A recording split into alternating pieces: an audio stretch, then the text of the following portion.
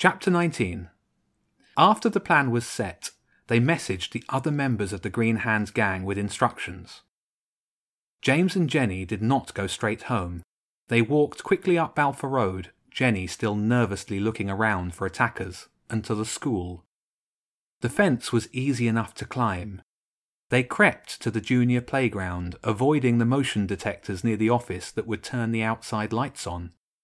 The place on the roof where James thought the Countess Madeira was roosting was just ahead. James called quietly, "Countess Madeira, are you there?" There was a quiet ruffling of feathers, then the Countess's small voice called back, "You know, it's really rather rude to rouse a sleeping Countess. Rather rude. What do you want?" "We need your help tomorrow," James said. "Not to fight, but to stop a terrible thing." He explained what they wanted the birds to do. "Well, that's quite a plan," the Countess said. "Did it occur to you that we starlings might actually prefer a burnt pier?" James didn't know what to say to that. He hadn't expected it to be easy to convince the Countess, but the idea that the birds would be happy to let their pier burn down hadn't come to mind. They did already roost on the West Pier, though, and that was a burnt shell already. "No, Countess, it wouldn't be good for the starlings," Jenny said. "We would rebuild this pier, and when they rebuilt it, it would be a modern construction, without the old ironwork and places to roost. You know, all concrete and glass and smooth." The Countess said. "These new buildings do not suit us. Perhaps it is time to head to Worthing for a quiet life." "Countess," James urged, "please help us with our plan, and then you can choose where to roost, Brighton or Worthing or wherever." "I will consider it," she said. "Now it's bedtime for me and for you, I've no doubt." That signalled the end of the conversation. James and Jenny crept back out of the playground. When they were back on Balfour Road, they talked it over.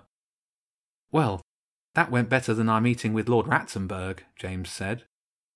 "But we still don't know if they'll help," Jenny said, "and without them, the plan won't work." "It's too late to worry about that now." James was out of ideas and energy. "Let's get some sleep and be as ready as we can be tomorrow."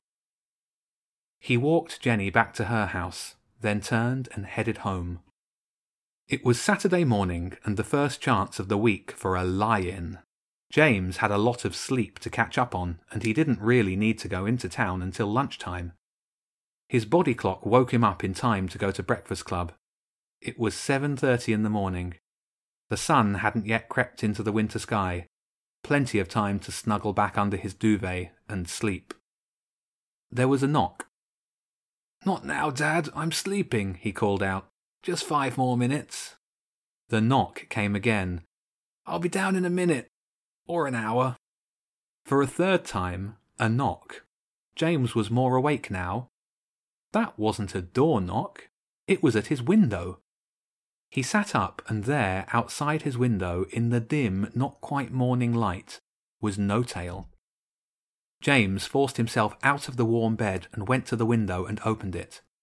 A blast of sub-zero air made its way through his pyjamas. He shivered, and No Tail just sat outside the window and tilted its head back. "What?" James said. "Right now?" The squirrel nodded. James half thought about crawling back into bed. Then he quickly pulled on some trousers and a jumper over his pyjamas. On the way out, he knocked on his parents' room. "Just going to see if there's ice in the park," he called through the closed door. "You want to come?" Just a groan from his dad and a no from his mum. He grabbed his hoodie from a hook in the hall and slipped his feet into some trainers. No Tail met him at the front door and scurried up the pavement. It took him to Ditchling Road, then up it, to Hollingbury Golf Course, and through to the Hill Fort. It was cold and grey, and the ground sparkled with frost. James wished he'd brought his gloves with him. His hands were red with the cold. He followed the squirrel all the way to the gorse bush that hid the mole exit from the hall under the fort. "Not this again," James said. "That bush ruined my coat. I don't fancy scratching my way through it again." "You won't have to," the king under the fort said as he ambled round the bush on all fours. It seems that your adventures have caused a bit of a stir. The pigeons and the rats want you and your friends dead. For a moment James was very afraid. Alone, up on the top of a hill, with the huge, grumpy badger. What was it the badger had said last time they saw him?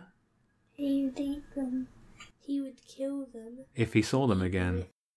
Something about eating them if he ever saw them again. You've also made some friends, the badger said. Like No Tail here, she's taken a shine to you, and the Countess Madeira is impressed with you and your friend too. She's just paid me a visit. Sounds like the Starlings are going to help with your plan today. Do you think we have a chance? James asked. You always have a chance, especially against pigeons.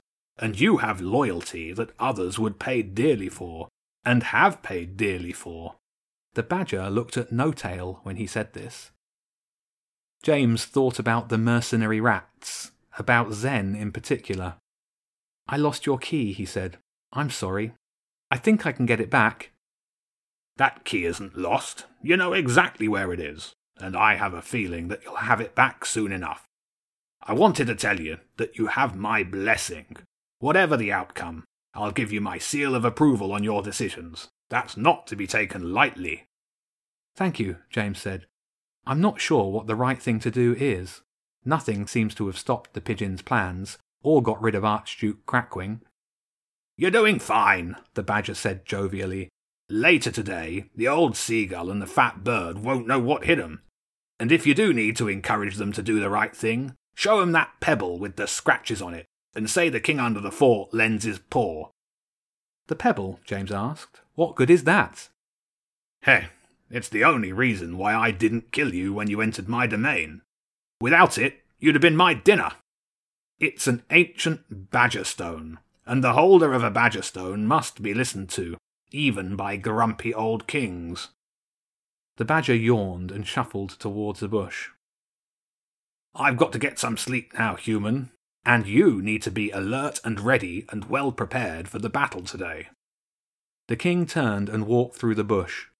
Either he somehow managed to avoid all of the thorns, or didn't mind them catching his fur. James couldn't tell. No Tail hopped up onto his shoulder. So, you're a she, are you, No Tail? James asked. And a valuable ally, it seems. I hope you're ready to help later, because I know I'm not. He walked quickly back home. When he reached the top of Balfour Road, No Tail jumped off and ran down toward the school. See you later, No Tail, James said.